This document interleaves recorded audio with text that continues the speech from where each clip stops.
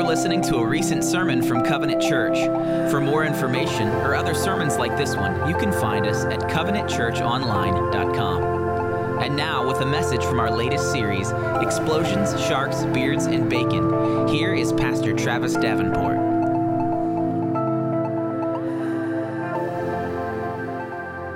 Well, hey, welcome to week one of our new series here at Covenant entitled Explosions, Sharks, Beards, and Bacon. We are so glad that you are here with us today. Now, I had a lot of people ask me, my name's Travis, by the way, and I have the great privilege of serving as the pastor here. Now, a lot of people asked me, the last couple weeks, dude, what's up with the title, Explosions, Sharks, Beards, and Bacon? Shouldn't it be called I don't know, something biblical? And I'm like, what's more biblical than probably something that's on the top 10 list of every man in America, right? I mean, seriously, you've got explosions. That's just, from a kid, you're born. You come out of the womb as a boy with firecrackers. I don't know if you knew that or not. Setting things on fire. Sharks, I mean, when entire TV, stations dedicate an entire week to just one specific animal, that's definitely a good thing. Beards, I mean, that just speaks for itself, right? I mean, just amazing beards. The longer the beard, the better the man. That's what I like to say. And then bacon. Do I need to really say anything at all? Did you guys enjoy that bacon this morning, by the way? It's good. Good stuff. Now, it's funny because I'll tell people this, and I literally will just say it like that, and the husband will say oh yeah, and the woman will look at him and be like, well, I don't even get it. And that's fine. Because men and women see things very differently, don't they? And I'm not talking about this whole men are from Mars and women are from Venus junk. We're all from the same place. We just see the world very differently. Can I get an amen on that? Is that right? Yeah, exactly. In fact, how many of you guys in here? How many of you men? How many men do we actually have? Can I just get a grunt in here from the men? There we go. This is feeling like home now. This is good. I like this. I'm back in the cave. All right. Can I get a grunt from the women? That was cute. All right. Well, if you're married, and I don't care if you've been married for one day or for 55 years, you realize that there is a big difference between men and women. You come right on down here, sister. You can start preaching for me. I mean, holy cow. See, you understand that. She understands it. We understand that. I was thinking about this the other day, and I was getting ready to take a shower because I bathe standing up like men do. And is there any other way to bathe? And you got to be nimble. You don't know what's going to happen. And anyway, so I'm showering, I'm doing my thing, and I reach over to grab for my soap, and I grab something a lot larger than what my normal bar of soap is. I look over, and there in my hand looks to be a piece of fruit. Actually, a pear. I mean, there's a leaf on it, there's a stem, it's a pear. There's a giant pear where my soap should be. Now, something goes through my mind. There's two things that's going on here. Number one, either my wife has left me a delectable treat to make my bathing experience even better. She's learned my love language after these years, apparently. My love language is food. I added that one in. It's okay, I'm a pastor. Or my wife has replaced my soap with something that she deems more soapy. I was very saddened to find out that it was the latter of the two options. My wife had replaced my simple bar of soap and had put in what appeared to be a low-hanging fruit. Like I said, a pear. Now, this doesn't make sense to me because I'm a guy. I don't get it. You can buy an entire year's worth of soap for me in one visit to the grocery in one package. 5 bars of soap. That's it. That's all I need for the year. That's an entire year's worth. My wife, she'll go to the grocery, she'll go to the store, she'll be like, hey, I'm going out, do you need anything? Yeah, actually, I'm down to about a nickel size, because that's what we do as men, right, with our soap. I mean, we'll use it till there's that much. Your wife will come and clean out the shower, she'll be like, what is it? No, get rid of it, that's my soap. She's like, there's this much left. Oh yeah, I put it on my finger, and I kind of just dab it around. And so she'll say, I'm going out. Do you need anything? Yeah, I need my yearly supply of soap. And she'll say, okay, well, what kind do you want me to get you? And that question's lost on me. Like, what kind? The kind that says soap on the front. I don't know who it's made by. It's colorless. It's almost odorless. It's definitely tasteless. It comes in a loosely held together package, and you can buy it at a gas station the same that you could buy it at a Walmart, the same that you could buy it at a mall. It just says soap. That's it, right? But my wife, she's got a different kind of view. Like, she's got peppermint mocha soap, and she's got soap that's shaped like animals and fruit and vehicles. I don't even know. It's just like the weirdest things ever. But here, as a man, like, I don't want to smell like a meadow. Can I get a backup here, man? Am I right, man? Like free. I mean, we're free today, okay? Praise Jesus. We're free, so we're men, all right? I don't want to smell like a meadow. I don't want to smell like a forest. I don't want to smell like the ocean. I don't want to smell like a mandarin orange. I don't. I want to smell like a man. I want to have the same wild musk that won my wife over, prevalent in my life, running free on the plains of manliness today as I did 10 years ago. Can I get an amen? All right, that's my rant about soap. So, the whole thing is, men and women see things completely differently a lot of the times, and yet we still have to live together. Now, there's a difference between men and women, but there's actually major differences between men and men as well. Do you realize that? There's major differences in different types of guys, and that's predominantly what I want to talk to you about today. If you have those worship guides, would you just pull those out real quick? Grab your pen, and I want you to write the sermon title down today. It's called Bro Up. Bro Up. And for some of us in here, predominantly us men, I would not encourage you women to bro up, but for us men in here, it is time for us to bro up. It's time for us to bro up. And when we're doing this, there's something you have to know. There are two major types of characteristics that men lean into. We either lean one way or the other as men. Number one, men either lean into chauvinism, and write that down. We either lean into chauvinism or we lean into cowardice. Turn to your neighbor and say, chauvinism. Turn to your other neighbor and say, cowardice. And as men, we lean into one way or the other. That's how we inherently work. By the way, when I was little, any other guys in here when you were young collect baseball cards? Remember? You remember when you collected so many of them and you had folders? Remember that? And you would sit on your bed and you'd look over and you had like 10 folders and you'd be like, someday those are going to be worth millions. Remember that? They're still worth like nothing, by the way. Like Wade Boggs from Boston, that card's worth like 4 cents. I thought that was going to get me through college. All right. Well, just like when I was young with baseball cards, I brought some of my baseball cards here to show you today to illustrate the types of men that men are. And we're going to start with the chauvinists. Okay, you guys ready? Yes? Yes? All right. The chauvinists don't understand that what masculinity is. And the group of men that I'm going to describe to you don't understand, the chauvinists, don't understand how to treat a woman.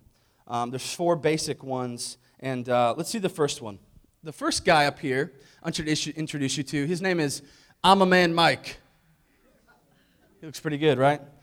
Now, this is a chauvinistic man right here. I'm a man, Mike. This is a guy, he doesn't really know what a man is. He just knows that a man is not a woman. Pretty intelligent fellow here, right? This is the guy who doesn't really know what a man is. He just knows that it's not a woman. So whatever a woman is, he's going to be the opposite. Whatever a woman does, he's going to do the opposite. Now, some of you guys had this I'm a Man Mike as a dad, didn't you? So if your mom would give you a hug, if your mom would kiss you, that's something Mike's not doing. If your mom would say, hey, I love you, honey, that's something Mike's not doing. If your mom is the person that would help you with homework or cook dinner or cook meals, that's something that I'm a Man Mike is not going to be doing. What I'm a Man Mike doesn't understand is that men and women both alike are both created in the image of God. And they both have the same emotions and the same passions and the same experiences. And they tend to express them in different ways, but I'm a Man Mike doesn't think this way. He thinks that women are women, men are men, and just because if a woman does it, then it's feminine. That's how he talks, is feminine, right? And he's not going to do it. I'm a Man Mike is one of those guys who tends to think that being a man is this: whoever can belch the loudest, spit the farthest, punch the hardest, and drink the most, that's a real man. You met I'm a Man Mike? Anybody of you know I'm a Man Mike? You're like, yeah, I'm married to Mike right here. No, don't say that. You'll get in trouble. He'll punch you. All right. It's true, he will. The problem is, I'm a Man Mike is wrong, because that is not a man. That is not a man. And just so you know, there's no women, I guarantee you, there's no women, there's no girl, single women, sitting around praying like, dear Lord, would you just bring me a guy that can spit really far and burp really loud and smell up my car, not bathe for weeks, yell at me, and then punch my friends? Thanks, God. Nobody does that. And yet I'm a Man Mike thinks that's what it looks like to be a man. The second guy we have, Rich Richard. Rich Richard. Say hello to Rich Richard. There he is. There he is. There he is. Rich Richard, this is the guy who defines himself by what he has and by what he does. This guy drives me insane. You ever met Rich Richard? He's the guy that's always like, hey, did I tell you how much my company made this week? Hey, did I tell you how much is in my 401k? Hey, did I tell you the new kind of car I got, the new kind of house I got, the new kind of toy I got? Hey, look at my wife. Hey, look at this thing. Hey, look at this stuff. I have it all. Look at me. And you just want to slap him in the face. Right? I mean, this guy is insane. And he judges everything by what he does and who he is and all that kind of stuff. He talks about his victories. He talks about his wins. That's it. And here's the thing. Rich Richard, he treats his wife like a trophy. That's all that she is. She just needs to be quiet and stand there. She's just there to look beautiful, and she's just there to compliment him and make himself look better. Her job is just to stand there, look pretty. She's just another notch on his belt. He doesn't love her well. He doesn't serve her well. He's more concerned with his income and his possessions than his wife and his children. And that's what makes him a Rich Richard. All right, the third person. Third person. This guy is scary. His name's Give Him Hell Hank. I'm scared this guy's going to come out the card and smack me with that bat. This guy's scary. No one likes this guy, right? And we all know one. We all know a Give Him Hell Hank, don't we? And you're like, I don't want to say because I'm scared he'll hear me even from miles away. This is an intimidating man. This is an intimidating guy. He is loud. He is violent. He's got all types of anger problems. He's got a short temper. He's rude. He's crude. He's mean. He's harsh. He's overbearing. He's intimidating. He's scary. Let me ask you, are you this guy? Is this you? Are you Give Him Hell, Hank? Is your wife scared of you? Do your children fear you? Are they scared of you? How do you lead your children? Do you lead your children with intimidation and fear? What kind of man intimidates a woman? Well, Give Him Hell Hank does. Lastly, on the list of chauvinism, this is the guy named Charles in Charge. Charles in Charge, there he is. Now, Charles in Charge is annoying as all get out. Because Charles in Charge, literally just like his name, has to be in charge of everything. Has to be in charge of everyone. Always knows what the best solution is to every single situation. Always knows where to go, what to do, and how to do it, and the best way to do this, and all this kind of stuff. This is Charles in Charge. People hate this guy. He can't keep a job very well because Charles in Charge is always telling his boss how to do his job. You ever met this guy? Wherever he goes, first time he's ever gone into a restaurant, he sits down and tells the chef how to make food better than he makes it currently. This is who this guy is. He drives everybody insane. This is the kind of guy, by the way, who I like. These guys show up to church and they drive me nuts. Can I just vent with you? You won't tell anybody, right? These kind of guys show up to church, Charles in Charge, and they show up and they come up to me. First day in church, don't know them, never met them. They walk right up to me and say, Pastor, I want to lead something. Can you put me in charge of something? I'll be like, yeah, you can be in charge of filling out a first-time visitor card. That'd be fantastic. Could you do that? I don't know who you are, right? That's what you could be in charge of. Thank you very much. And these guys, they really get mad and they leave churches. They jump church to church to church to church. And they burn their family and they burn their kids. And they end up saying things like this, like, I can't find a good church. Like, we just can't, we've looked everywhere. We just can't find a good church.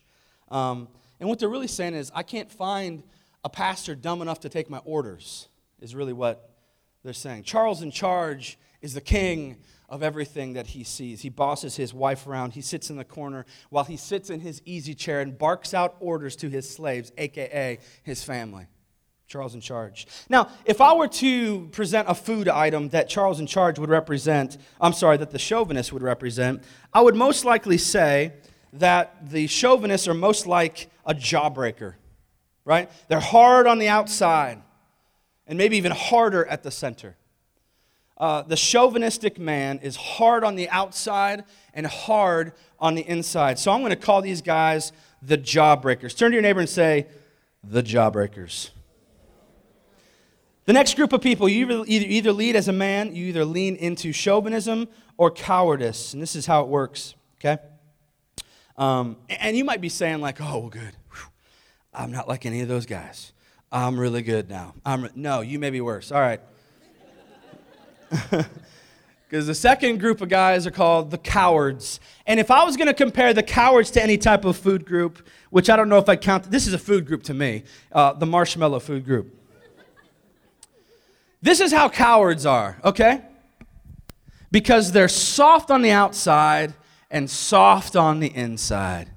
Everybody walks on them, and they don't care. They're pliable. They just squish down, and look at that. They'll come right back up to size. They've been letting it happen to them for years. They let people walk all over them. They don't care. They're soft on the outside. They're soft on the inside. They are not really a man. They are a coward. Now, this is going to get rough, okay? Just so you know. This is going to hurt a little bit.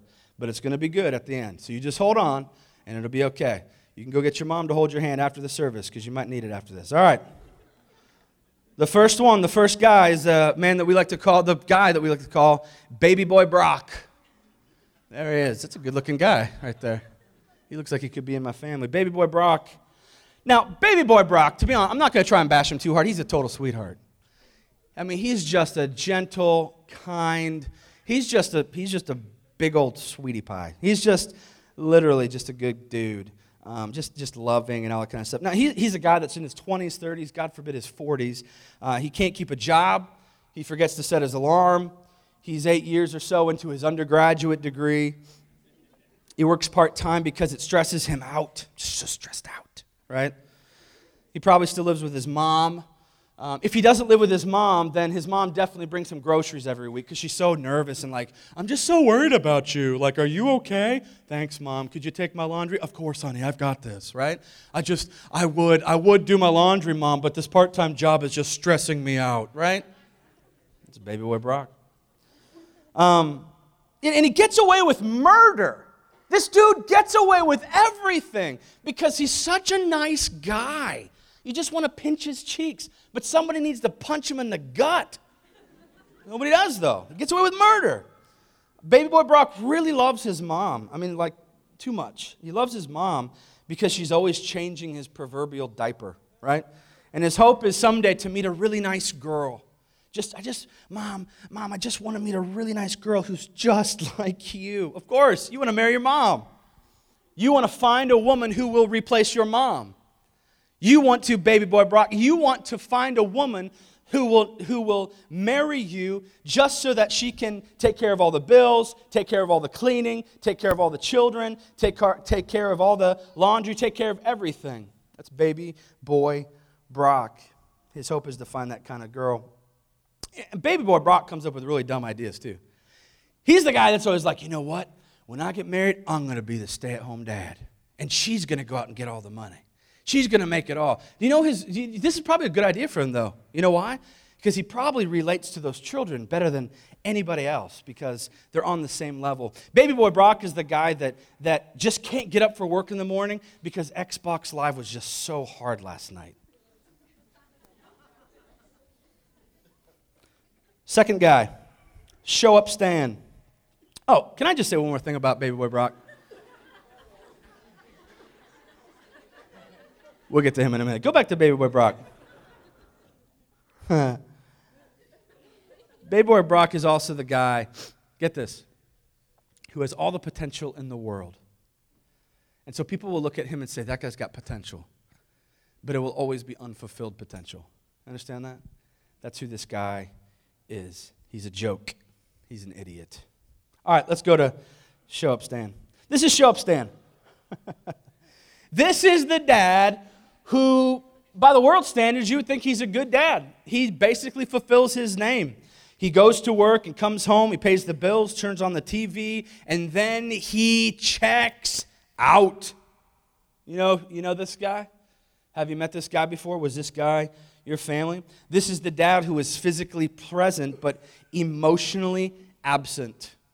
Show Up Stan is always working on his car. He's always on the internet. He's always checking his phone. He's always checking his Facebook. He's always in his study. He's always in the garage. He's always in the yard. This is the guy where kids in therapy, when they're in their 30s, look over at their dad and they're like, Dad, you were never there. And the dad's like, I was there every day. That's how this happens. He was there, but he was checked out.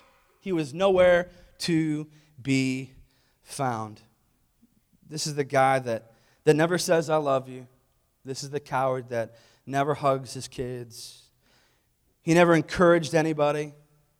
And he'll look at them and he'll say, well, wasn't I a good dad? What are you talking about? I provided. I put food on the table. I kept the electricity on. They were like, yeah, but you were not present. You were not connected. You were not participating. That makes him a coward. The guy's ultimately a coward. He's afraid to get involved with his wife and his children. All right, next up, this guy right here. Now, out of all of them, this guy is the oddball. Christian T-shirt Craig. You guys ever met a Christian T-shirt Craig before? Anybody? I mean, just raise your hand. It's okay. Anybody know Craig? Anybody know this dude? Anybody know Craig? Nobody? Okay. Let me describe him to you, because I know Christian T-shirt Craig. Christian T-shirt Craig is the guy who only wears Christian T-shirts. And I'm not talking about like the ones that are like cool looking. I'm talking about like there's a lamb jumping over a rainbow coming out of a dove's chest. You know what I mean? With like Psalm 23, you know? That's Christian T-shirt Craig. I'm sorry. Christian T-shirt Craig has like 35 Christian bumper stickers on the back. He's got like WWJD, WWJD, WWJD, WWJD. He's got the like, Jesus is my co-pilot, Jesus on board. He's got the, no fear, and he's got a cross here. He's got one hanging from it. He's got like a cross air freshener that he has in his car hanging. He's got the Jesus bobblehead on the, he's got literally. There's no way that this guy drives by you at 100 miles an hour that you're not catching like the fact that he's a Christian. Like there is no doubt, right? That's this guy. He only ever listens to Christian music. But when I say that, it's always like the weird Kenny G-ish praise Christian music. You know what I mean? They get their own channel. He's always reading the latest trendy Christian books. He wants everybody to know how hyper spiritual he is, to the point where he annoys everybody. Like everybody. Like his kids are like Christian T-shirt Craig will say to his kids, like, hey kids, why don't you have anybody over to the house anymore? And they'll be like, because Dad, you're so weird. All you want to do is talk about the Canaanites and like the good decision or bad decision of circumcision in the Bible. We don't want to have our friends over and like be around you, right? Christian T-shirt Craig is the guy that doesn't leave money for waitresses or waiters. He leaves tracts, right? Here's a tip. Accept Christ. Here's a tip. Leave me some money. I make $2 an hour. Thank you.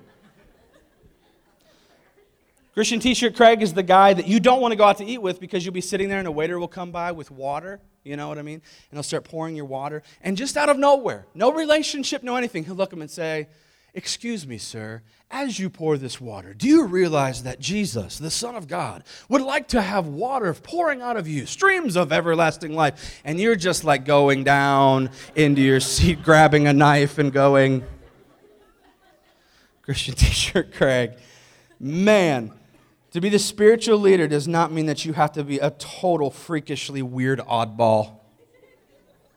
Lastly, number 4, life of the party Pete.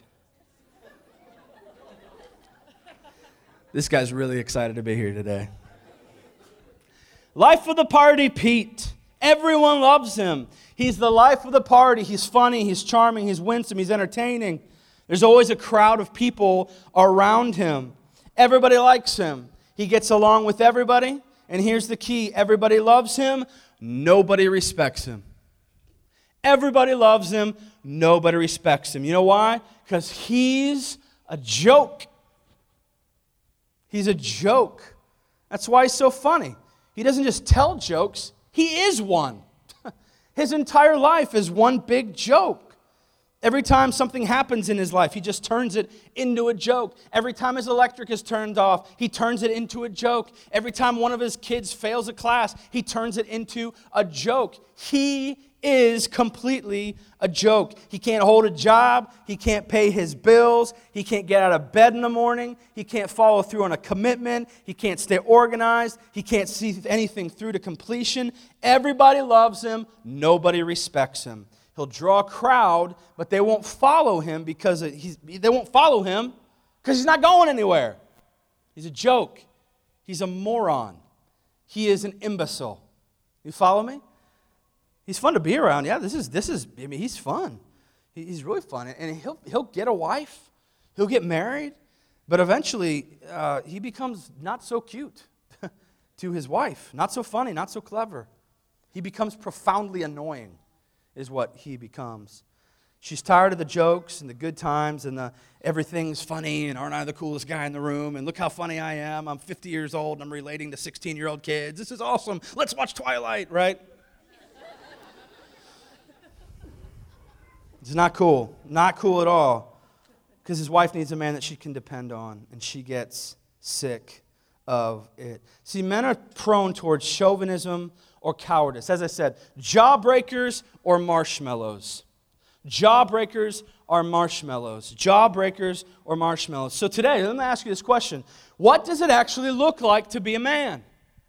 What does it look like to be a man? Well, the answer to that, as is the case, by the way, with many of life's greatest questions, can be answered with meat.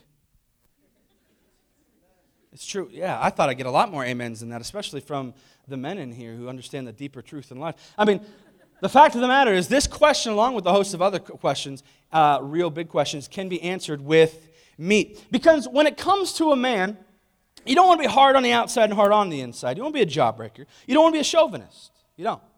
But you don't want to be, a marshmallow. You don't want to be soft on the outside and soft on the inside. And so really, to be a real man, you have to understand that the best thing that you can be is just like a big rack of ribs. Right there. You see those? Just a rack of ribs. Because if you cook ribs correctly, the outside should be tender. Really tender, like really. So I can just that could fall off the bone right now if I wanted it to. But the inside is solid. So the outside is tender, but the inside is solid. And now ribs, they'll come in all different types of shapes and sizes and colors. They'll come in different types of flavors. Some are zesty, some are deep and rich and woodsy. I don't know, just different kinds of ribs for different kinds of people who like to eat different kinds of ribs, right? Same is true with men. Some of them might be short, some might be tall, some might be skinny, some might be fat, some might be strong, some might be weak. Some might be have some beards. Some may not be able to grow any facial hair. Maybe you can only grow a patch over here. Grow it out strong, brother. Own that right there. Just grow that thing. Right? But it doesn't matter. Because when it comes to men, we are not to be hard on the outside and hard on the inside. Or soft on the outside and soft on the inside. When it comes to men, we are supposed to be like the ultimate man whose name was Jesus Christ. Who was a tender man, but also solid on the inside. Tender on the outside, that's right, and soft on the inside. See, this is what it means when Paul says in 1 Corinthians chapter 16. Look at this. He says, be watchful, stand firm in the faith. And then he says what? What's he say? You don't know, you can't read it. What's he said? I'll tell you. He says this, act like men. I love that. I love Paul. There's something about him that just grabs out, like, I just want to watch Braveheart after I read 1 Corinthians. But not the whole thing, just the part where they like cut his body up and he yells freedom at the end, right? That's the part like they pull him apart. He's like, I just want to, because Paul just gets right to the center of it. He says, act like a man. Be strong. Stand firm. Act like a man. How? How? He says, be strong and let all that you do be done in love. Be strong and let all that you do be done in love. Tender on the outside, solid at the core. See, the key is to understand the gospel, as is everything. The gospel and meat. If you're on an island, let's just go there. If you're on an island, you only need two things to survive. What are they? Meat and the gospel. That's it. As long as you have that, your life will be saved. And then when you run out of meat, your life in eternity will be saved as well. Like, what else is there? There's meat and the gospel. Thanks. I thought I'd get a better response, but still trying to warm you up. You're like a slow roast. All right, we're just kind of going to keep going. See, the key to understanding the gospel, the key is to understand the gospel. The perfect man is Jesus. And the man that we're supposed to strive to be like is Jesus, our great God, our great Savior, Jesus Christ. Jesus comes into human history, and he lives as the perfect man. God-man, to be sure, yeah, but perfect man nonetheless. You and I need to take our cue from the masculinity of Jesus. Now, just very briefly, I've shown you what it looks like. Now I want to give you just a couple quick cues on exactly what it means to be a man. So if you're taking notes this morning, write this one down. Number one, a real man takes responsibility for himself. A real man takes responsibility for himself. The more a man takes responsibility, the more he'll make sense out of the gospel. Now think about that. The more a man takes responsibility, the more he'll make sense out of the gospel. Jesus takes responsibility for himself. He works a job. You're like, what job did he have? He was a carpenter. Really? Yes. He had a job. Jesus had a job. He was a man. Men get jobs. So yes, Jesus had one. He works a job. He takes responsibility. And Jesus takes responsibility for me as well. See, the cross is where Jesus substituted himself and died in my place for my sins. My sins are my fault. You get that. Our sins are our fault. But Jesus is so good that Jesus takes them on as his responsibility. Now that's a good man right there. That's a good man. A good man is one that will look over your faults and say, I will take you on and I will take on what you've done as my responsibility. That's a good man. And Jesus does that. He does that for me. He's doing that for you. In fact, Jesus does this for the world. And if you understand this, this will change the way that you look at masculinity. See, a man is not the one who can punch the hardest, spit the farthest, drink the most, yell the loudest. A man is the one who can take the most responsibility. This means you take responsibility for yourself. Some of you guys, can I just be honest with you in here? Yes? Can I just be honest with you in here for just a moment? I mean, I've been honest the whole time, don't get me wrong, but this is going to be a little more honest than that. Some of you guys, and you might not have been ever told this before. You've probably been told how great you are your whole life. How beautiful, how wonderful of a guy you are. Listen, you're a total joke. 100%. You're a total, utter joke. And some of you in here, you're not a man. And you call yourself a man, and you're in your 20s, you're in your 30s, you're in your 40s, I don't care. But you're not a man. You are a total joke, and I have no respect for you at all. None. You can't keep a job. You can't get a job. You can't keep your hands off the girls that you're with. Some of you are married and you can't keep your hands off women. Who are you? I'll tell you who you're not. You're not a man.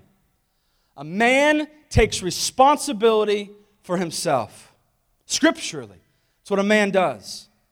So if you want to call yourself a man, then you need to act like a man. And acting like a man means that you stand strong and that you do everything in love.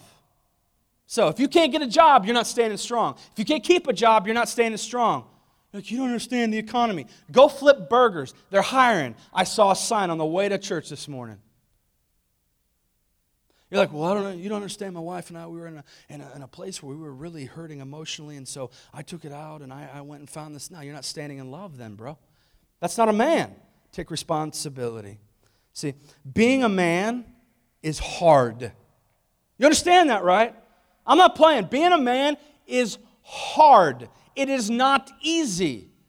That's why not everybody gets their man card. Because it is difficult. It is an elite club. It actually means something when you say, I'm a man.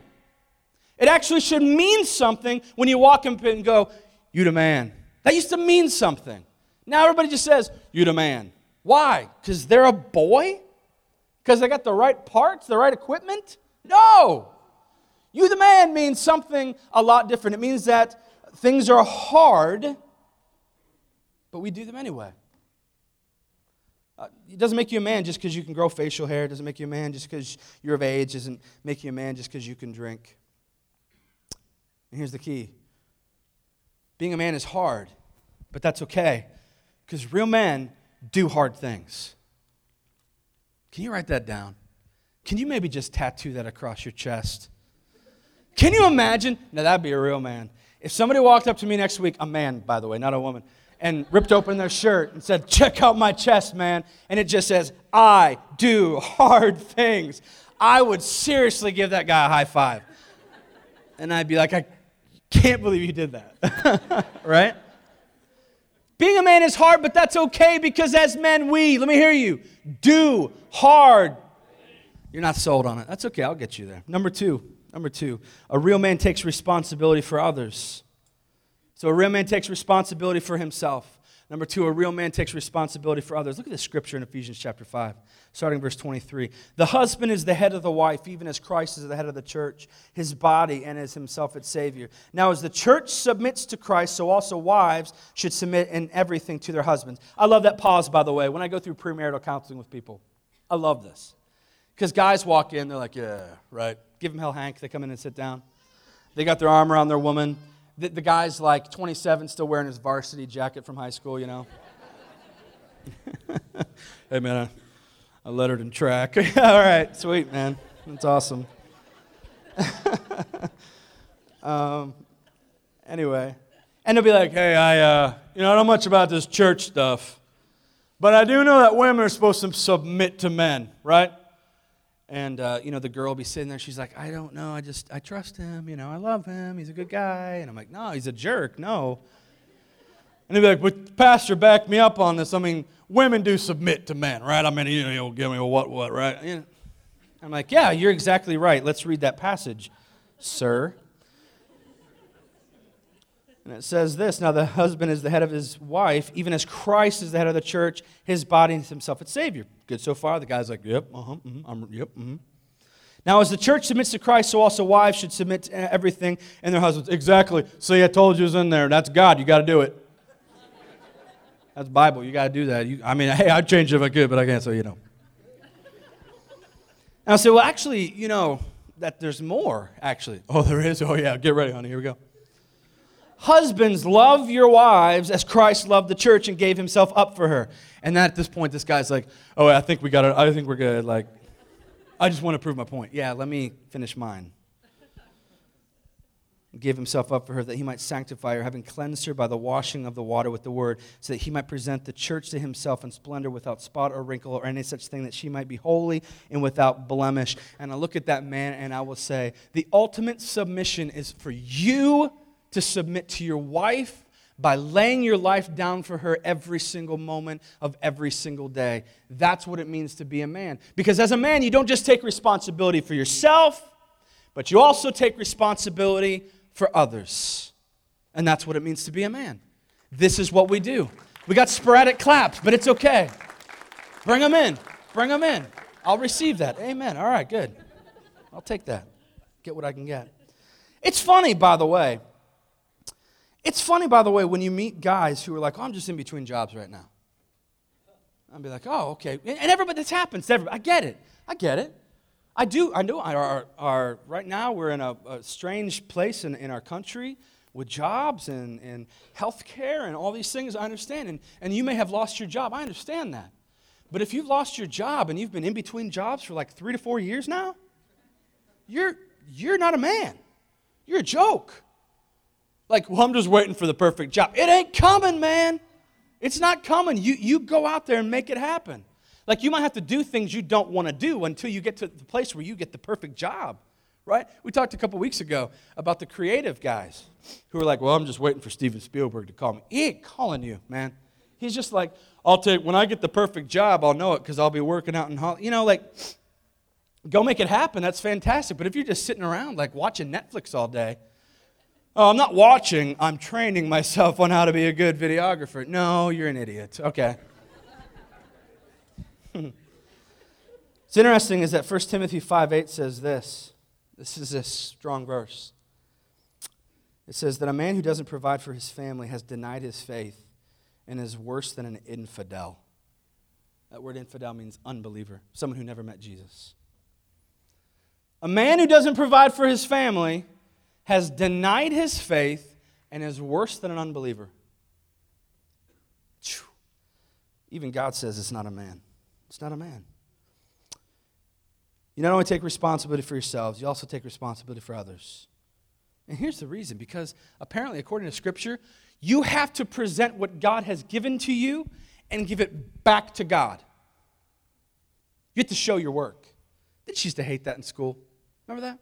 I cheated my way through high school in math class. I mean, this is like confession. We're not Catholic, but I'm going to do it anyway. It's true. I had this girl that sat next to me, and I cheated some, but then there came the day when, your teacher knows it the whole semester. He knows, but he lets you get away with it because he wants to catch you at the perfect time. He wants to embarrass you so bad. So you're like, oh, I'm getting away. I'm getting A's. I'm getting on. And you actually get to a point where you're like, I'm getting good at this. I'm actually learning a good system where I won't get caught. Like, I'll write down some of the answers she writes, and then I'll intentionally get like a couple wrong. And then I'll put down like the other ones and get them right, so he won't have any clue because we've missed different ones, right? He knows. He knows. Because then one day he calls you up and says, Mr. Davenport, could you come up and could you do this, equation on the board? And you're like, yeah. And you walk up and somebody's whispering to you and you get through that. But then you have to turn in a paper and he hands it to you and says, hey, I just wanted you to know on this test, I want you to show all your work. And we're all sitting in different areas today. Show all your work. And you're like, I cannot do that. I don't know what any of that means, right? Someday we have to stand before God, men. Listen to me, men. Someday you have to stand before God and you have to show your work. You have to give an account for everything that you've been responsible for. You have to turn back in your wife. You have to turn back in your kids. You have to turn back in your finances. Turn back everything and everybody that you invested in. And God's going to say, what did you do with what I gave you? What was the level of responsibility that you had? See, part of the issue with our nation today is that we have, and back me up if you agree with me, part of the issue is that we have no real men in our homes. People always say, like, well, we got a lot of fatherless homes. And I get that. Yes, we do have fatherless homes. We also have manless homes. And that's just as bad as a fatherless home. We can have fatherless homes, yes, where there's no male present. But we can have manless homes where there's a man there, but it's almost worse because he's setting a horrible example for his kids. Saying, grow up and be like me. You know why it's so bad? Your children get their understanding and their viewpoint of God through their fathers. And so if you have a father who is emotionally distant, guess how God's going to be presented to them? If you have a father who is emotionally abusive or physically abusive, guess how they think God is going to treat them when they're bad? If you have a dad who cheats on his mom, if you had a father who doesn't show up or shows up drunk or doesn't care, or you have a father who's a military type man who's just beating his children and yelling and demands everything from that, how are they going to view God? A lot of fatherless homes, but we've got a lot of manless homes. Part of the issue with our nation today is that we have no real men in our homes. Amen? Which wouldn't be a big deal if men weren't created to set the standard for spiritual growth in their homes. Part of the issue with our nation today, because I don't think you're getting it, is that we have no real men in our homes, which wouldn't be a big deal if men weren't created to pastor their homes. We're still not getting it. Part of the issue with our nation today is that we have no real men in our homes, which wouldn't be a big deal if that men weren't created to be courageous warriors that lead the way in all things in their home. I know, men, it's hard to take responsibility for yourself. I know, men, it's hard to take responsibility for others. But it's time as men that we begin to do hard things. You're created to do hard things. 1 Timothy 6. Thanks. I love the sporadic claps. You don't know when to do it. It's all right. You can stand up and point at me. I'll just keep going. You're going to get more. You're going to get more. We're in this together. All right. Number 3. This is good. This is a good one. This is a good one. Are you ready? Okay, you and me. Number 3, a real man. Write this down. A real man fights the good fight. A lot of men out there fighting. Not a lot of real men out there fighting the good fight. 1 Timothy says it like this in chapter 6, verse 11. But as for you, O man of God, pause. Who's Timothy writing to? Men. Specifically godly men. I'm going to read this again. We're all here. We're all doing this together, okay? 1 Timothy 6. But as for you, O man of God. Who's Timothy writing this to? Men. That wasn't good enough. Who's Timothy writing this to? Men. Thank you. Men of God, flee from these things. Pursue righteousness. Pursue godliness, faith, love, steadfastness, gentleness. Fight the good fight of the faith. I love that. Don't you love this? You're going to have to watch Braveheart twice today to get that. Fight the good fight. Maybe you have to throw Rudy in there. Of the faith. Take hold of the eternal life to which you were called and about which you made the good confession in the presence of many witnesses. This is the verse, man. This is the good verse.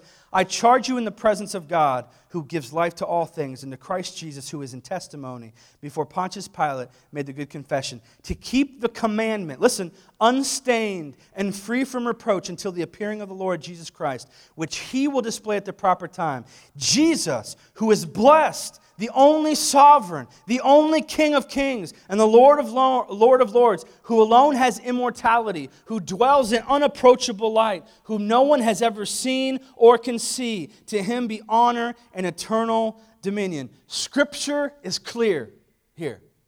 Scripture is clear here. It's talking to all of us, but predominantly to us as men.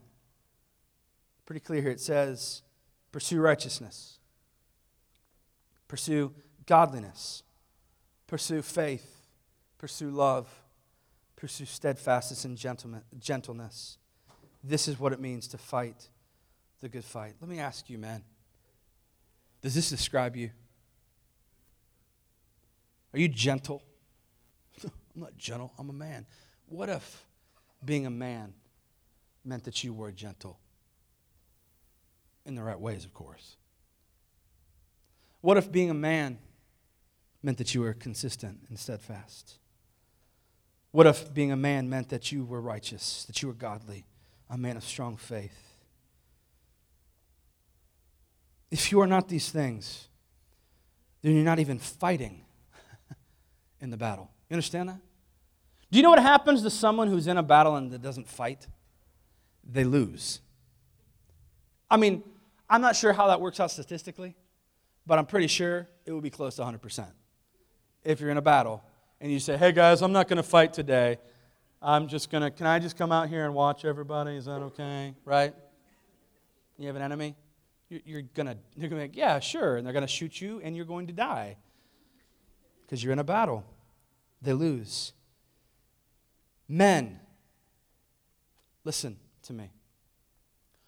No wonder your wife is distant. You're not fighting the good fight. Men, no wonder your children don't respect you. When's the last time you were out fighting the good fight?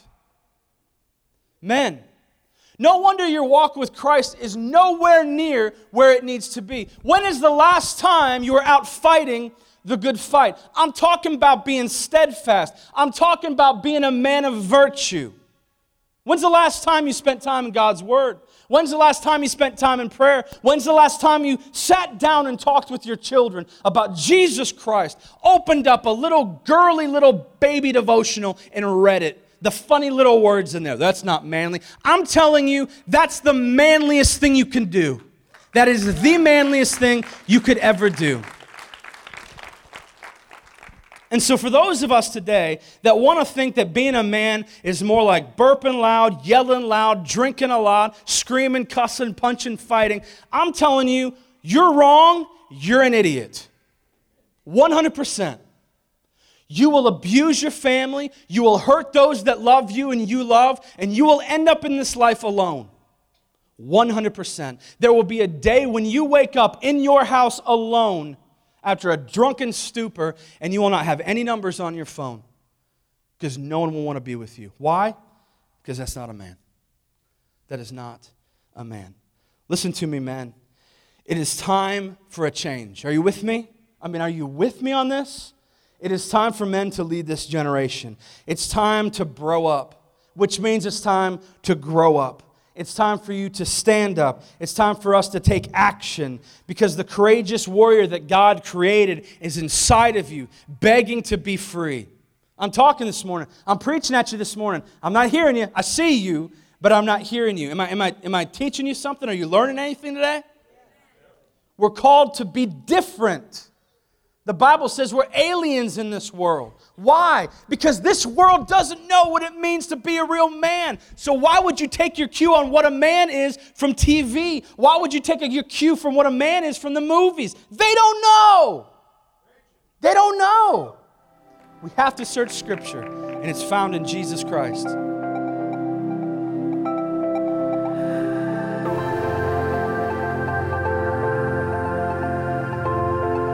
Thanks for listening to this recent sermon from our series, Explosions, Sharks, Beards, and Bacon at Covenant Church. If you've made any type of decision today after hearing this message, we'd love to hear your story. Please take a moment to write us at mystory@covenantchurchonline.com. And check back regularly for more exciting and impactful sermon audio just like this.